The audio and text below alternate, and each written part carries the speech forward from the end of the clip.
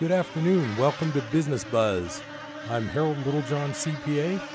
I will have an hour of entertainment, commentary, hopefully knowledge, sharing some knowledge.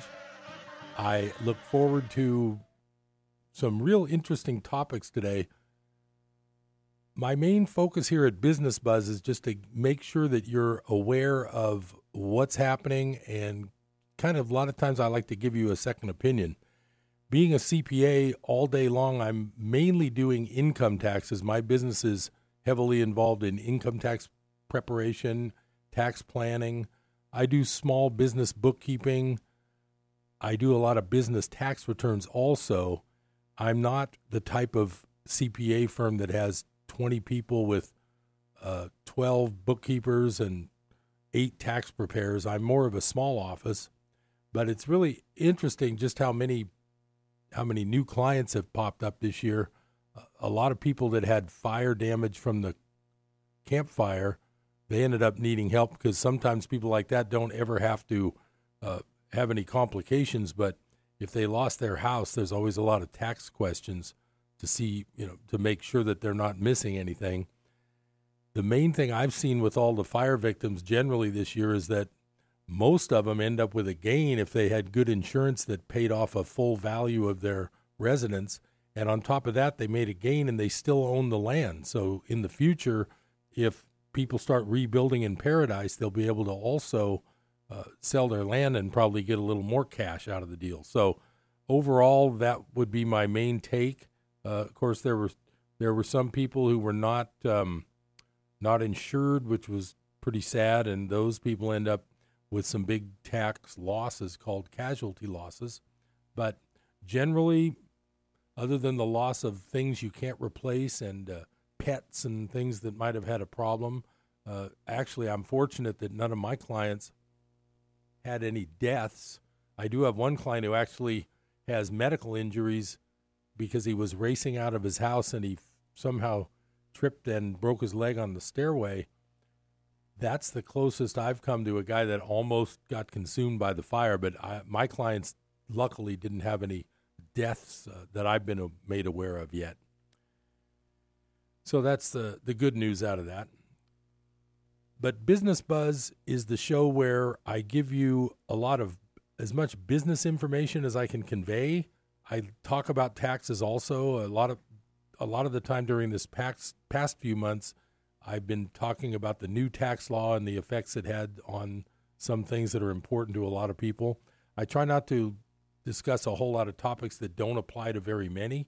The topics I do talk about tax-wise are usually the ones that a lot of people can relate to. Today, I'm not getting real heavy into the tax stuff. I think I've filled in on everything I think is important lately. But what I do want to talk about is some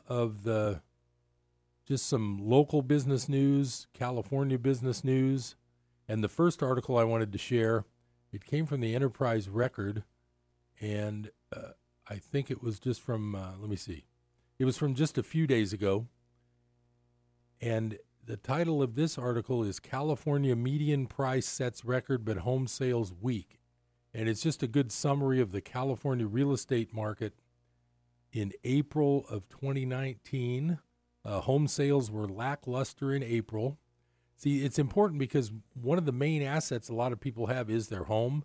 And if you've got a lot of home equity, that can go up and down very fast, as we all found out in 2007 and 2008 and 2009, where we had that big downturn.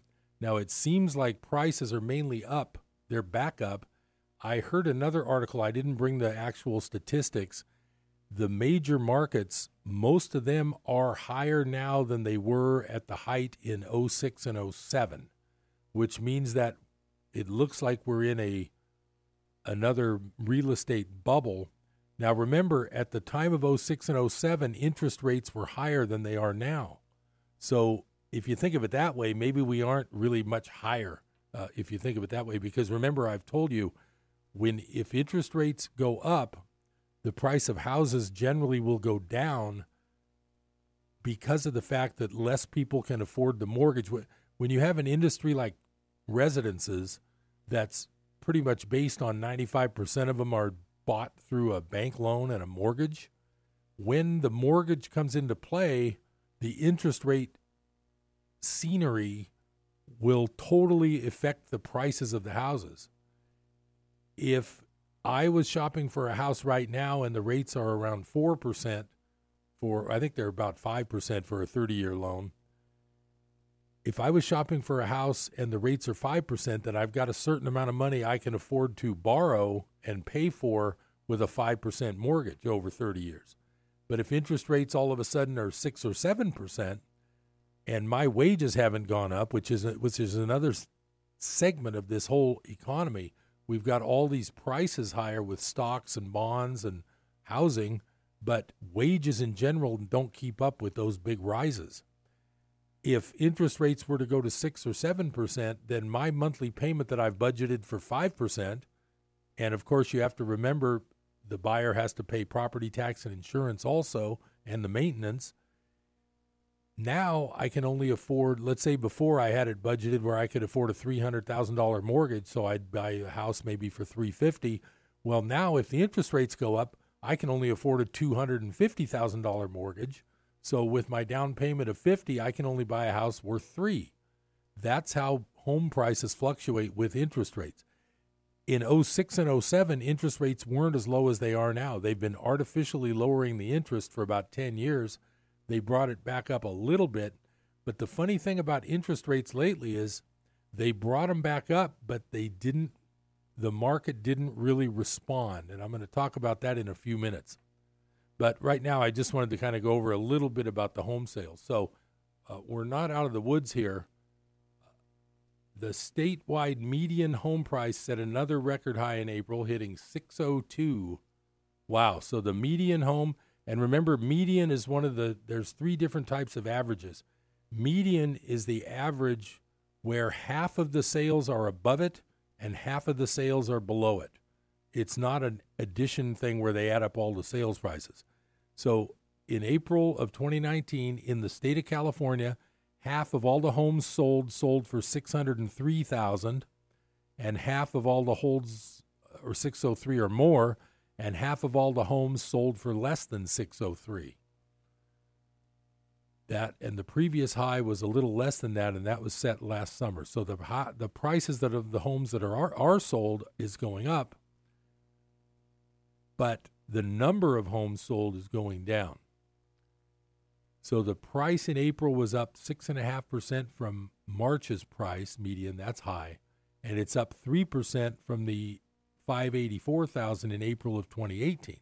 So April of 2019, which is probably the latest month they've got, because right now May hasn't been gone for that long. April of 2019 saw house prices increase statewide by quite a bit over the previous month and over the previous year.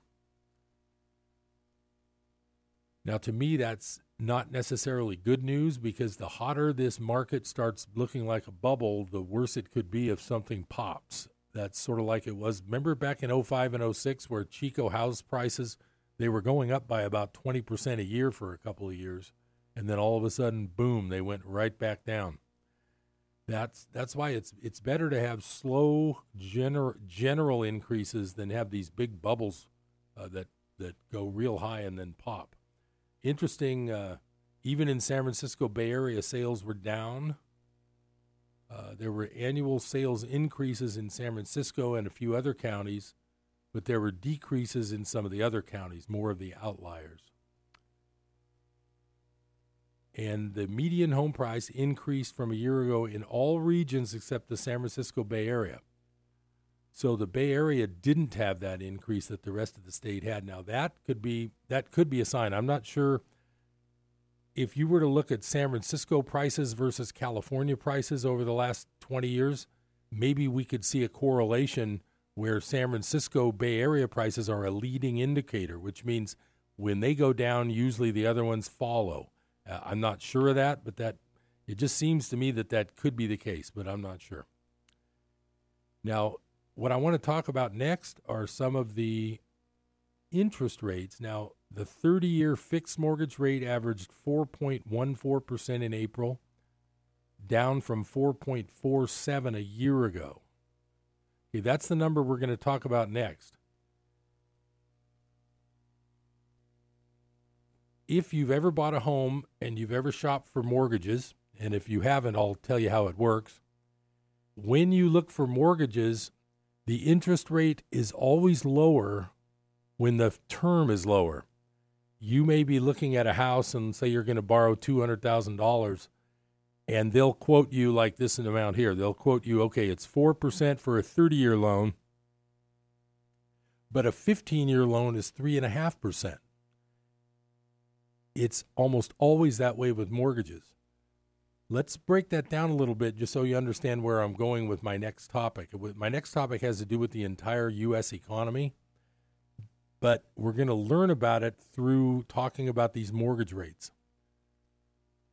If you're a bank and you're not going to get the principal paid back to you when you loan to the borrower, let's say I'm buying a house and the bank lends to me the $200,000, if I'm not going to pay it, if I'm going to pay it back over a 30-year period, in other words, they're not going to get the last payment of their principal until 30 years from now, they're going to charge more than if they were going to get the principal sooner and they were going to get their last principal back from me in 15 years. And I hope that that seems logical to you, because that's where I'm going with the next little bit of information I'm going to be talking about today on Business Buzz. So that would be normal. Now, here's another thing. Let's just say that you have a friend who wants to borrow some money. And he says, I need to borrow $1,000. And you say, well, I've got $1,000, but I do need it back, and I'm going to have to charge interest. Then you ask your friend, how long do you need to borrow it for? In other words, when will you pay me back the $1,000? So just like with the mortgage lender, like the bank, you would say, well, look, if you only need this money for a month, if you only need the money for a month, I don't have to charge you that high of an interest rate. But if you need it for 20 years, I'm not sure I want to wait that long to get that principal back. So in order to pay me for the pain of being without my principal that I might use for something else, I might buy some hot flying Amazon stock. I might buy some Apple stock. I might buy an ounce of gold or almost one. So if you're going to only pay me back in 20 years, I'm going to need to charge you more of an interest rate. That would be the logic, and that sort of matches the logic that I was talking about with the mortgage lenders. Here's the problem, and this is the title of this little section of my talk today should be, what's wrong with this picture? And what we're going to talk about now is the U.S. Treasury, and I've got some new numbers here. The U.S. Treasury loans money for rates all the way from 1 month to 30 years.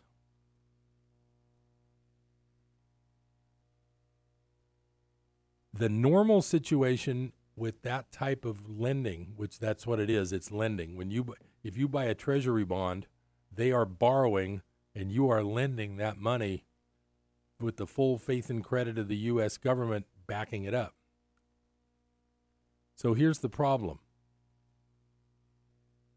If your friend wants to borrow for 20 years, you need to charge him more than if he was going to borrow for 1 month. I mean, 1 month is a very short period in financial terms. So you would expect that when the U.S. government is borrowing money, you would expect them to demand a higher amount in the 20-year section than in the 1 month section, just like we've been talking about. Here's the problem, and this is the what's wrong with this picture. As of June 3rd, which is yesterday, the 1 month Treasury bill, they were paying a higher rate for 1 month than they would pay you for 20 years. So now remember, when you buy a Treasury bond, you're the lender.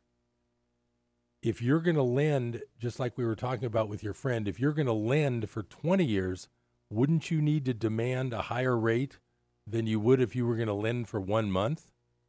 Well, the answer should be yes, and it probably should be at least a double kind of rate. I mean, that's a huge difference.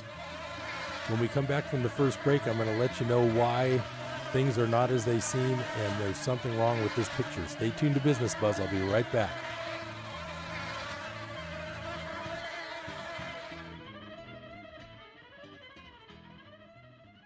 Hey guys, Ken here from Income Store. Did you know of the top 10 reasons an employee stays at a company for more than 2 years? The 7th reason is the pay or the salary. The first 6 reasons have nothing to do with money. Things like they feel part of a team, they know they belong, their voice is heard, they're respected. Also, employees go through 5 phases within a couple days to 6 months of any new position. Excitement, education, reality, doubt, then clarity. Did you know it's a manager's job to walk them to clarity as fast as possible? If you need to know these fundamental principles, did I just say that? I'm going to leave that in. If you need to know these fundamental principles, I can't say this. This is awesome. This is like a blooper roll. Hey, you know what? If you need tips and techniques like this to grow your business today, you got to check out door number 1 of Income Store. If you just need somebody to literally hold your hand and get you to the finish line, check out door number 2 of IncomeStore.com. That's IncomeStore.com. 2 Nicks? That's right, double Nicks. Nick Guy, Private Eye, and Mr. Nick of We Kids. Must be true. Saturday mornings between 9 and 10 here on KK Nick Snacks. We're now broadcasting to Chico and Paradise on the FM dial at 104.5 FM.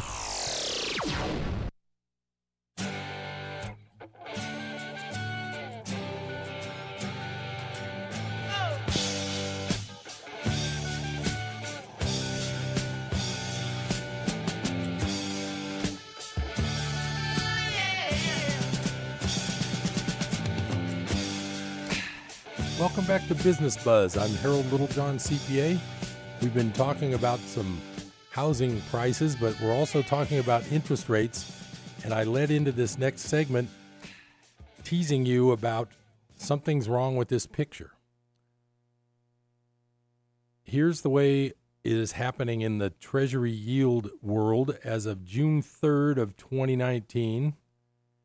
If you want to give Uncle Sam some money, in other words, lend him some money and he'll pay you interest for 20 years, the rate you can receive on that 20-year note or bond, I'm not sure 20 years is probably called a bond, is 2.34%. So you say, wow, do I really think I know what's going to be happening within 20 years? Do I really think I can be happy with 2.34% coming back to me every 3 months for 20 years? Of course, that's the annual rate. That would be very risky to buy something that would only pay you that much money over a 20-year period. You don't know what's going to happen with inflation, with anything over 20 years. That's a long time. But here's the catch, and this is what I've been telling my clients. Some of my clients have a bunch of money from the fire damage that they've got extra money in the bank now, and they ask me, what do I think they should do with it? Well, one thing I've been telling them is you can buy a short-term U.S. note, and I think it's called a bill, and you can buy a 1-month term and earn 2.36%. So why in the world would anybody buy a 20-year bond at 2.34 when they could buy a 1-month bond at 2.36, and in case something goes weird, they can get their money back in 1 month? Now they can buy a 3-month and get 2.35. Now here's the thing about this yield curve. The normal yield curve should be going up from the short times to the long times. This yield curve starts at 1 month is only 2.36%. It goes down until you get to 3 years, then it starts going up a little bit. But even at the 20-year level, the 1 month is paying higher than the 20-year. That's incredible. It's called the inverted yield curve, and every time it happens, we have a recession within 10 to 12 months of this yield curve inverting. Now, this thing started inverting a few months ago. I think it was in around December, January, and the inversion's gotten worse and worse. I'm waiting for the 1 month to beat the 30-year. Now, it isn't quite there yet. The 30-year, as of June 3rd, paid 2.53. The 1 month paid 2.36. There's something wrong here when the yield curve is inverted like this.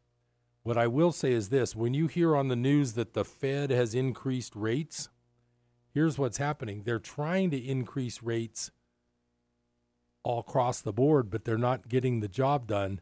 The rates they actually increase are the shortest term rates of all.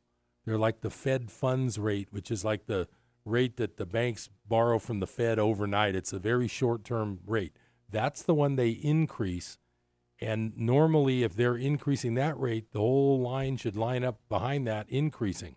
Problem is, it isn't. And it's a very strange thing when the yield curve has inverted, because it almost always signals an economic downturn coming up. It's what's called a leading indicator, as I said. So that's something to keep in mind. If your broker says, oh, let's put your money into some bonds, if you're looking for the return on your investment and also to get your money back, you might just tell him, hey, let's go with a 3-month instead of a 20-year, because I don't want to be locked in that long in case interest rates go up. If interest rates go down, yeah, you could get your money back in 3 months and lose a little, but who knows? There's no way to tell. But just gambling-wise, who would lock up their money for 20 years to earn less than they could do for locking it up for 1 month? That's called the yield curve inversion. And if you've never heard of it before, you can tell them that Business Buzz is the one who taught you that. Okay, my next discussion is about the retail apocalypse, and they're just talking about how it's dragging on. And the headline of this article that came from a website called businessinsider.com, and the author's name is Haley Peterson. It's from the end of May. It says more than 7,000 stores are closing in 2019 as the retail apocalypse drags on. Here's the full list. And then they mention a few highlights, like, for instance, more than 7,000 stores are expected to close in 2019. Dress Barn, that's a chain, is going out of business and closing all of its 650 stores. Charlotte Russe, Family Dollar, and Chico's, and I know there's a Chico's here in Chico at the Chico Mall. I've never been in there, but I've seen it. They announced more than 1,100 store closures in a span of 24 hours recently. Payless Shoe Source plans to close all of its 2,500 stores in what could be the largest retail liquidation in history. So I just wanted to point out that things are not wonderful all over. And what really, the part that bothers me the most, Family Dollar, that's another one of those dollar chains. They're going to close 390 stores under the Family Dollar brand. There's the Gap. Everybody knows the Gap. That one's been around forever. Closing 230 stores over the next 2 years. And the reason they cite is the brand's same-store sales fell 7% during the holiday quarter. The company also said it would spin off its Old Navy brand. So that's a real telling statistic, is the one they use a lot in the retail industry, called same-store sales. In other words, you can't take total sales of something like the Gap and make sense of their total sales figure. Maybe it goes up by 10%, but maybe that happened when they added 12% new stores. That wouldn't be a fair way to analyze it. So the way they analyze sales is same-store sales. And it turns out that the same-store sales for the Gap fell 7% during the holiday quarter. And I can only speak for myself. I always do try to support local businesses, but I can tell you it's been a long time since I've gone to the Chico Mall and actually done any real shopping. I know a lot of the malls springing up that are doing well, the newer ones and the more modern ones, the reason they're doing well is they have a lot of restaurants, bars, theaters, things like that. That's what brings people out to the mall these days. It's not really the same shopping world that it used to be.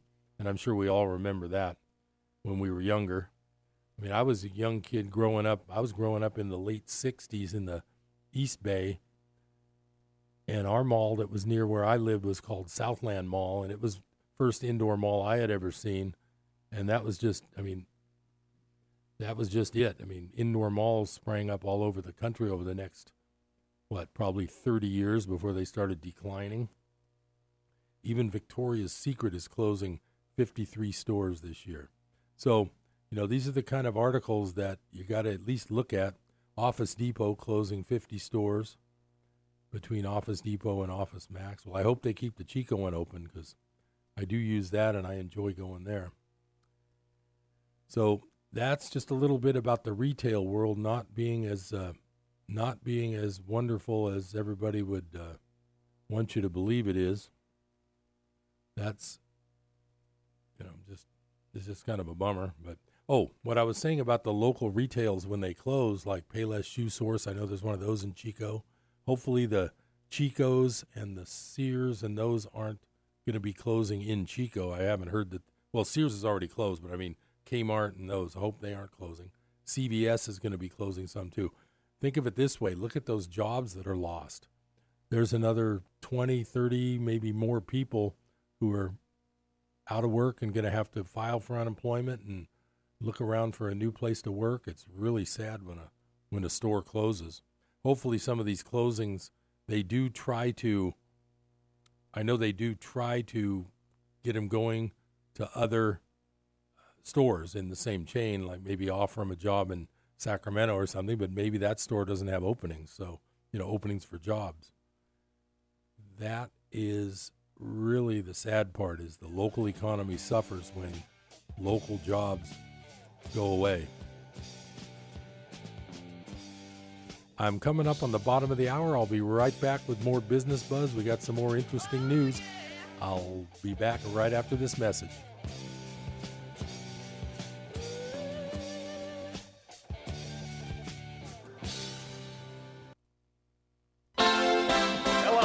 To our show. I'm Scott Allred. I'm Ben Taney. And I'm Matt Four. This is Jessica Wilkerson, one of your hosts of Chico Now. A half hour designed for the community and brought to you by the community. Each day, one of our hosts will join with people from organizations throughout the greater Chico area. We want to let you know what's happening in Chico now. So join us at 12:30 Monday through Friday here on KKXX for Chico Now. I've often said that if you see the temple under construction, if I were you, I'd pack my bags. The Lord's coming. The Bible actually never says that it will be built after the rapture. We just know that during the tribulation, that temple will be there. It could start to be built before the rapture, easily. David Hawking tells us what the rebuilding of the temple means for planet Earth. This week on Hope for Today. Tune in for Hope for Today, weekdays at 8 a.m. here on KKXX. Hamilton was adopted from a rescue in 2008. He really likes to be around people. I get out my mat and I'm doing a downward dog and he's underneath. He's quite the pug about town. He gets invited to a lot of parties. He knows he's a pretty big deal. Look at this little face. How could you not love him? Hamilton the Pug, Instagram star and shelter pet. Amazing adoption stories start in shelters. Visit theshelterpetproject.org to find a pet near you. Brought to you by Maddie's Fund, the Humane Society of the United States, and the Ad Council. Just for a moment, consider how much you pay each month for cable or satellite, video rentals, or for a movie in the theater each month. Or how about each year? And let's be honest, how often do any of these really have positive messages? Now consider that we as a station bring you positive entertainment, encouragement, and ministry 24/7. What is that worth to you? If every listener gave just a few dollars to our program, our ministry would grow exponentially. We would like to thank all of our listeners for financially supporting our teaching and talk program. Tell your friends about Life Radio, KKXX, AM and FM.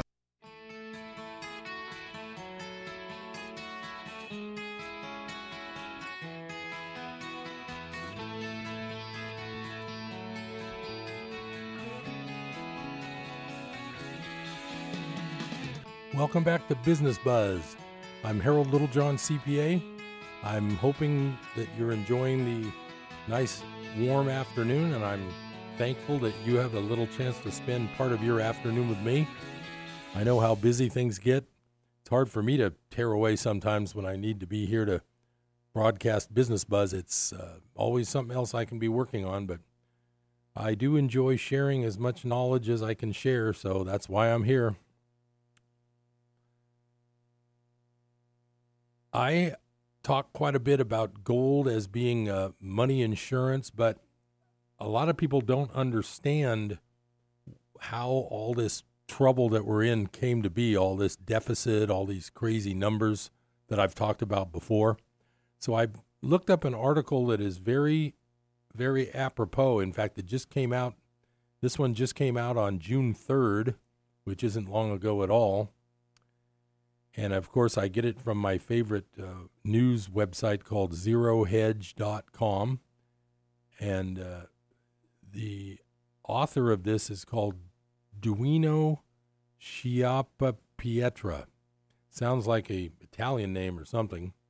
But the title of this is, and you can go to zerohedge.com and find this, it's called From Gold to Nothing, How 1971 Changed Everything in the Economy.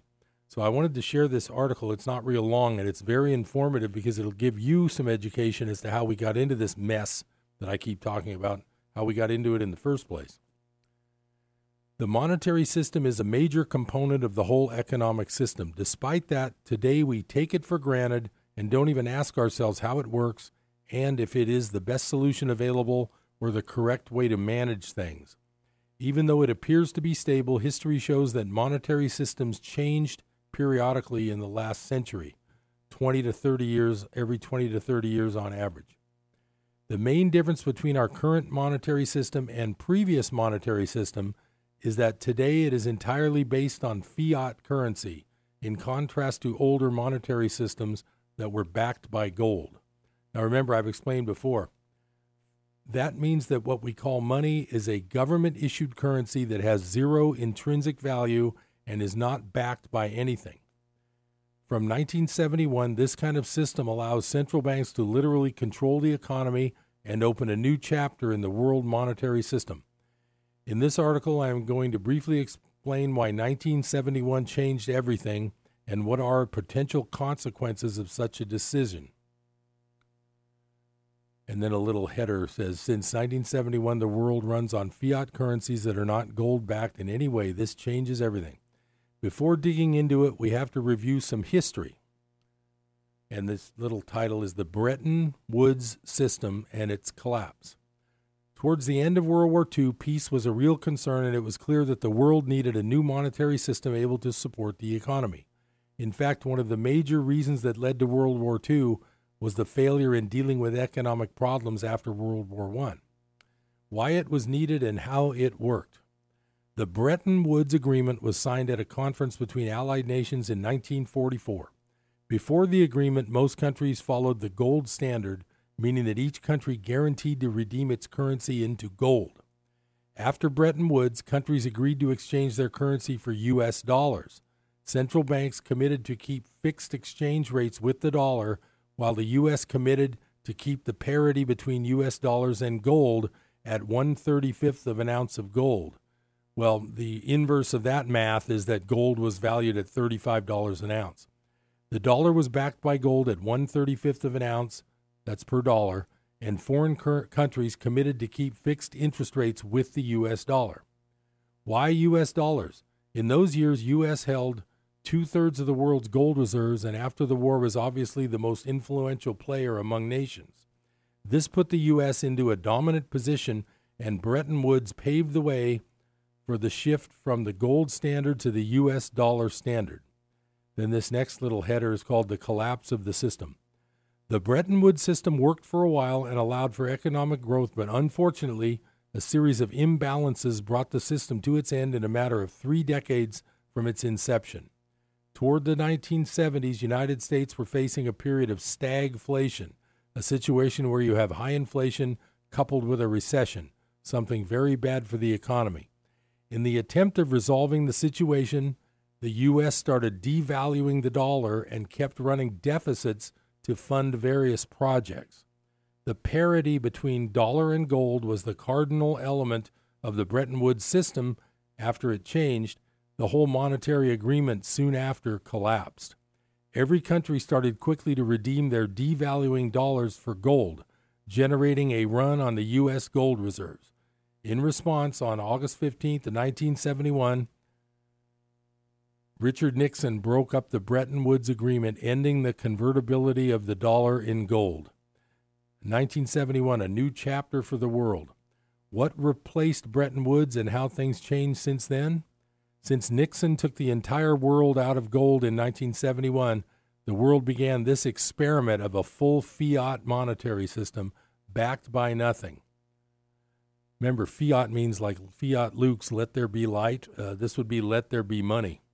Nobody knows how things will play out in the end, but the fact that this system has been running for almost 50 years now, that historically fiat system had a 100% failure rate, and that bigger and bigger imbalances are being created are factors worth considering. To put things in perspective, once the currency is no longer commodity-backed, central banks can create as much currency as they want. Even though this comes in handy whereas there is a need to fight a recession, it seems that it went out of control.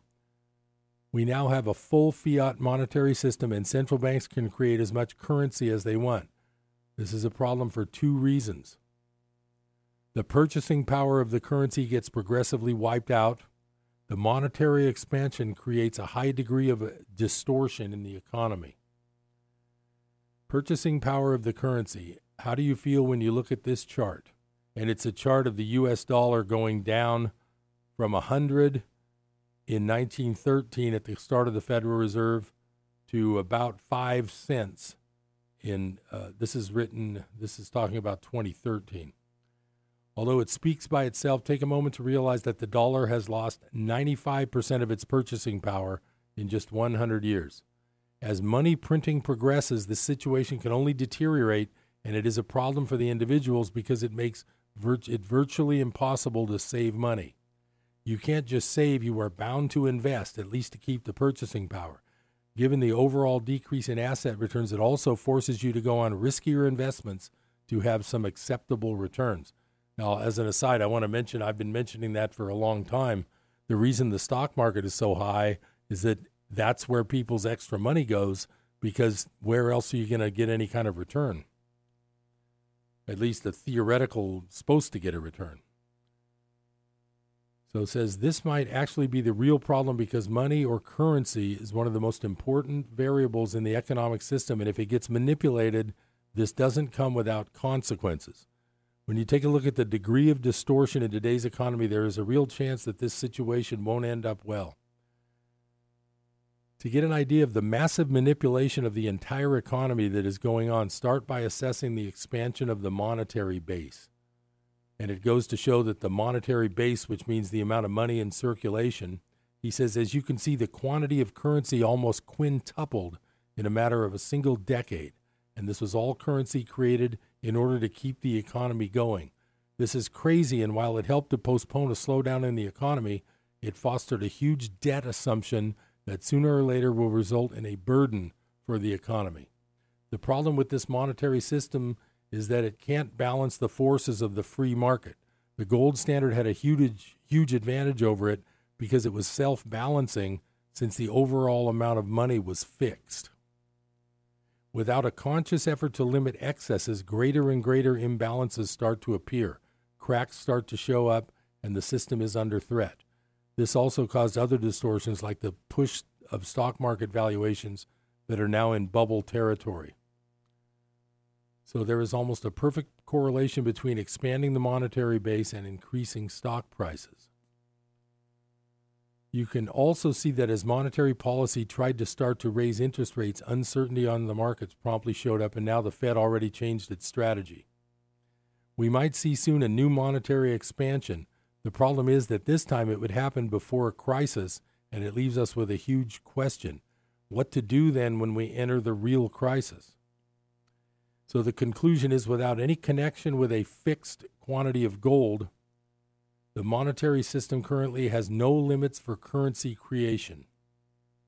The fact that financial crisis is getting bigger and bigger and levels of debt are getting higher and higher is a direct consequence of money printing.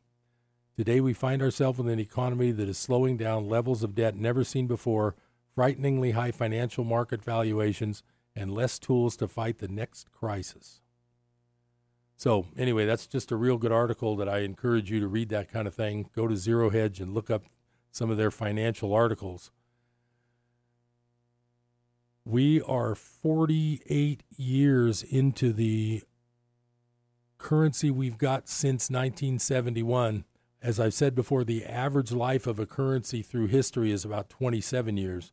So we're already over the average lifespan. And if they do start printing more and more money, if they double that deficit again from 10 trillion to 20 trillion to 40 trillion, there's just it's getting to the point where it's almost a joke even talking about anything getting repaid. I don't think there will ever be any repayment of any of this debt. And my solution to that, at least for part of your money, is to buy money insurance and own a little physical gold, so that if and when the currency in your bank account and your 401k account become nearly worthless or very, very low, you will alternatively have insured your money by owning some gold. That will likely be a good, safe thing to have in the future.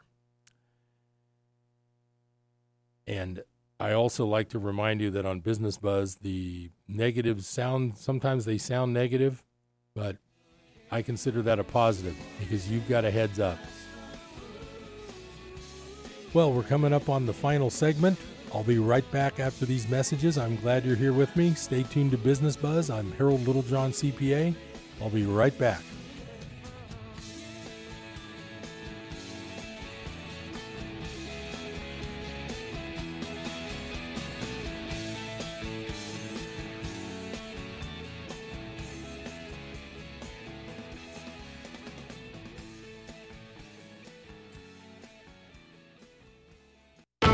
From the Pacific Justice Institute, this is The Legal Edge, defending your rights as a Christian, a parent, and a citizen.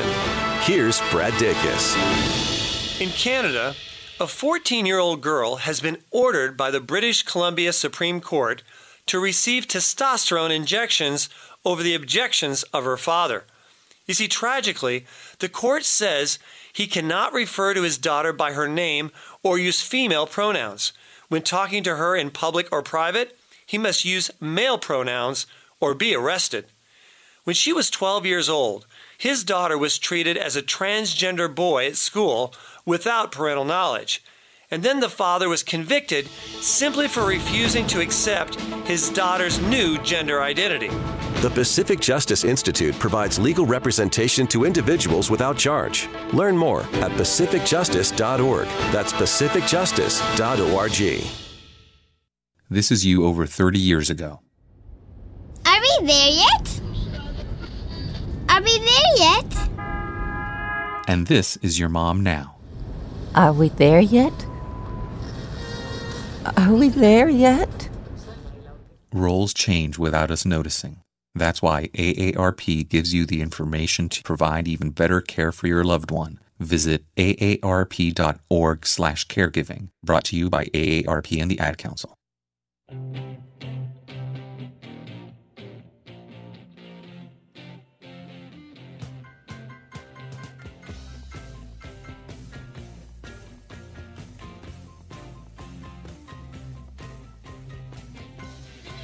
Welcome back to Business Buzz. I'm Harold Littlejohn, CPA. We've got a little time left. I've got one more article of education, and then I'll have a little article of inspiration to finish our afternoon together on a very positive note. So this next article I wanted to talk about it's again, I found it on Zero Hedge. I read them every day. They keep you posted on a lot of political stuff and a lot of financial stuff. They're not perfect, but they're a lot better than some of the basic ones like CNN and MSNBC. So the title of this article is, and of course you could see why this would attract my attention with the things that I discuss here, the Fed has already admitted where the next crisis will start. And this is dated June 4th. For those who pay attention, the Fed has already broadcast what the next crisis will be: corporate bonds. When the Fed cut interest rates to zero in 2008 and held them there for 7 years straight, it gave the green light to corporations to go on a massive borrowing spree. After all, if you're the CEO of a company and taking on debt suddenly costs nothing, why wouldn't you start borrowing? It took U.S. corporates 50 years to hit $3 trillion in debt. They doubled that in 8 years thanks to the Fed's zero interest rate policy, and that's called ZIRP, Z-I-R-P. So I'm going to backtrack just to emphasize what we just saw there. In 50 years, corporate debt reached $3 trillion. Then in the next 8 years, they doubled that to $6 trillion. That's an incredible increase in the amount of debt. So I'm going to continue. All of this new debt was based on the idea that interest rates would stay near zero forever. Put another way, the entire U.S. corporate sector has become one gigantic leveraged bet on interest rates staying low. If you don't believe me, the New York Fed admitted this in a piece published last week. In simple terms, the Fed is admitting that the concentration of highly leveraged corporations has opened the door to a crisis. So we know what's going to cause the next crisis. Now the question is, when will it hit? The market is telling us, quote, soon. And then it shows a junk bond chart where it's starting a decline, and it shows the stock price S&P 500 starting a decline. The other problem with this, it's almost like it's both sides of the equation are messed up, because a lot of the corporate debt borrowing was in order to buy back its share price, its own shares. So there's been a lot of borrowing over the last 10 years by corporations who borrow at 0% or very close to zero and buy back their own shares. When they buy back their own shares, it increases the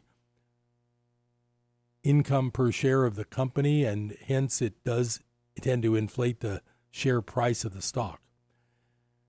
That is one of the main warning signs that's been going on the last, like this says, since 2008, when the Fed made it ZIRP, zero interest rate. They've raised rates a little bit, but like I was showing you in the yield curve inversion, it really hasn't settled in. There's something wrong with the economy. The yield curve inversion, like I said before, is a very telling indicator, which is it's a leading indicator of a recession always follows a yield inversion. Okay, enough about the economy. I want to leave today feeling good. So I've brought just the prescription for that. If you're familiar with my favorite book, it's called A Course in Miracles, and I'm going to share chapter 21, part 2, and it's called, the title of this section is The Responsibility for Sight. So I'm just going to start in. Just relax and listen. If you're driving, don't close your eyes, but relax and listen. I find this very calming. We have repeated how little is asked of you to learn this course. And I'll just throw in right now, remember, I've told you that the goal of the Course in Miracles is peace of mind. That's the goal. We have repeated how little is asked of you to learn this course. It is the same small willingness you need to have your whole relationship transformed to joy, the little gift you offer to the Holy Spirit for which He gives you everything, the very little on which salvation rests, the tiny change of mind by which the crucifixion is changed to resurrection. And being true, it is so simple that it cannot fail to be completely understood. Rejected, yes, but not ambiguous.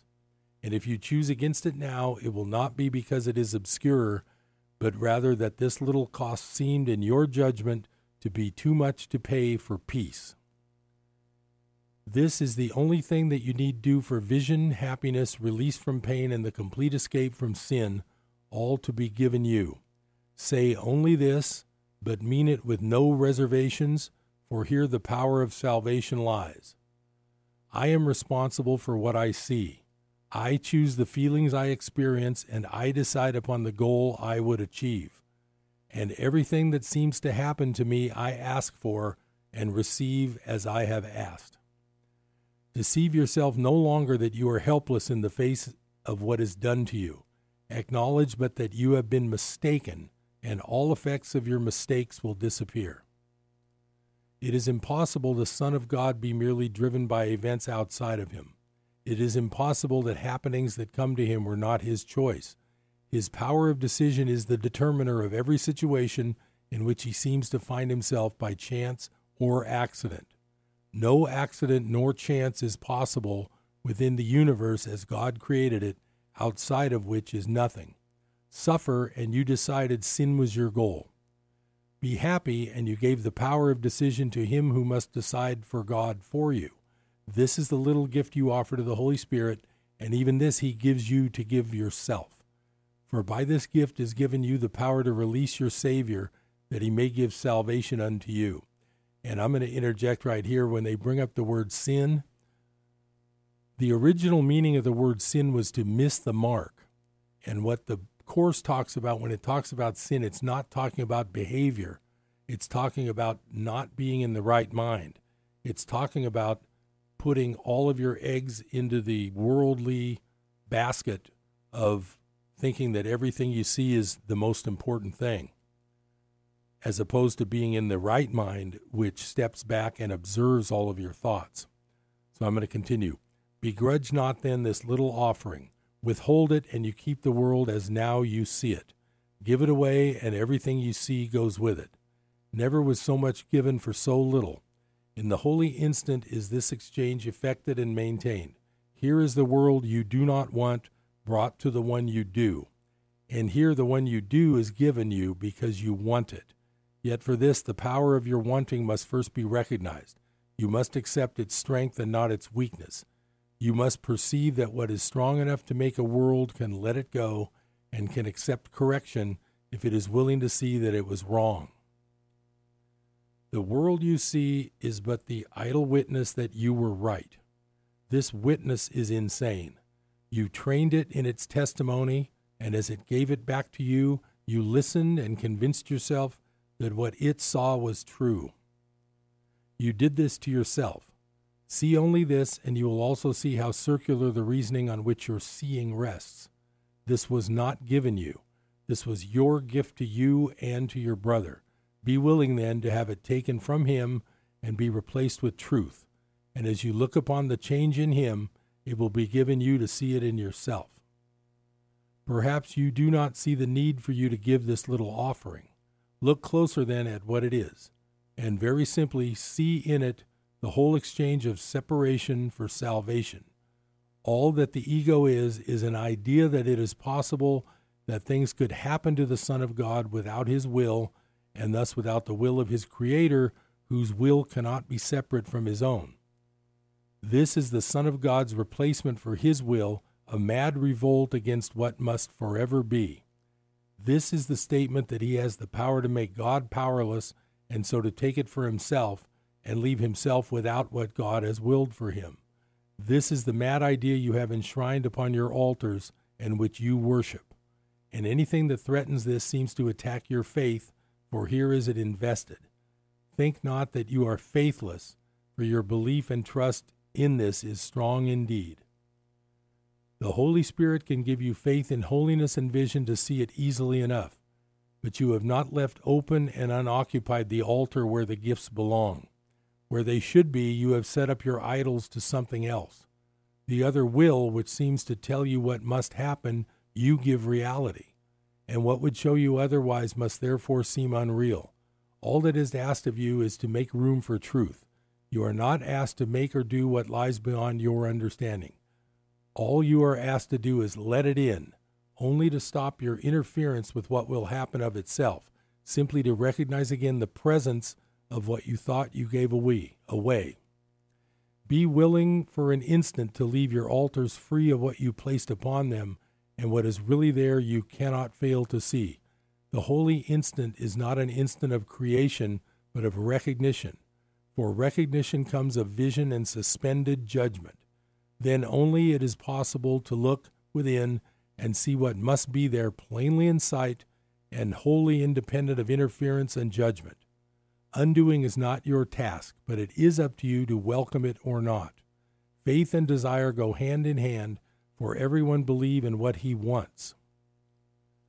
We have already said that wishful thinking is how the ego deals with what it wants to make it so. There is no better demonstration of the power of wanting and therefore of faith to make its goals seem real and possible. Faith in the unreal leads to adjustments of reality to make it fit the goal of madness. The goal of sin induces the perception of a fearful world to justify its purpose. What you desire, you will see. And if its reality was false, you will uphold it by not realizing all the adjustments you have introduced to make it so. When vision is denied, confusion of cause and effect becomes inevitable. The purpose now becomes to keep obscure the cause of the effect and to make effect appear to be a cause. This seeming independence of effect enables it to be regarded as standing by itself and capable of serving as a cause of the events and feelings its maker thinks it causes. Earlier, we spoke of your desire to create your own creator and be father and not son to him. This is the same desire. The son is the effect whose cause he would deny, and so he seems to be the cause producing real effects. Nothing can have effects without a cause, and to confuse the two is merely to fail to understand them both. It is as needful that you recognize you made the world you see as that you recognize that you did not create yourself. They are the same mistake. Nothing created not by your Creator has any influence over you. And if you think what you have made can tell you what you see and feel and place your faith in its ability to do so, you are denying your Creator and believing that you made yourself.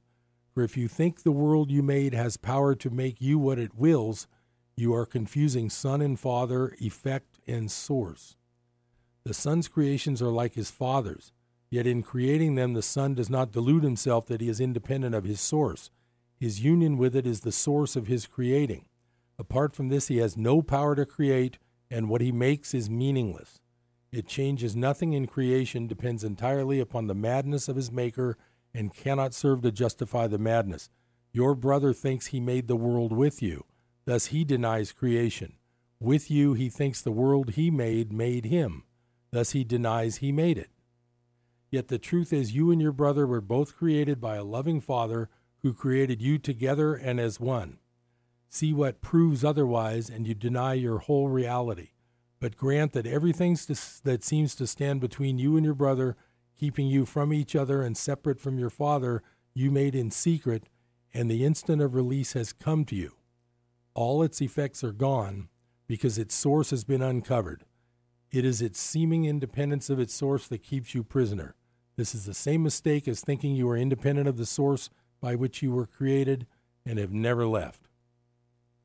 So that's a little heavy duty, but it's really all just that one same lesson over and over in this 1,300-page book.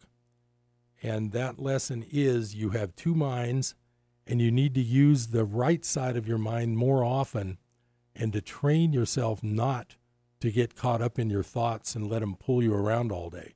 You need to train yourself to at least take a few minutes every day and step back and observe your thoughts and come from that. You're coming from that place. It's that place inside you that is like the real you. That's what this book is saying. And it does bring you peace to do it that way. It helps me a lot. I hope it helps you. Thanks for joining me on Business Buzz. I'm Harold Littlejohn, CPA.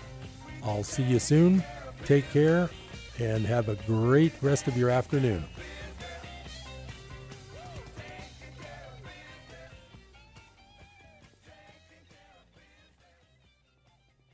KKX.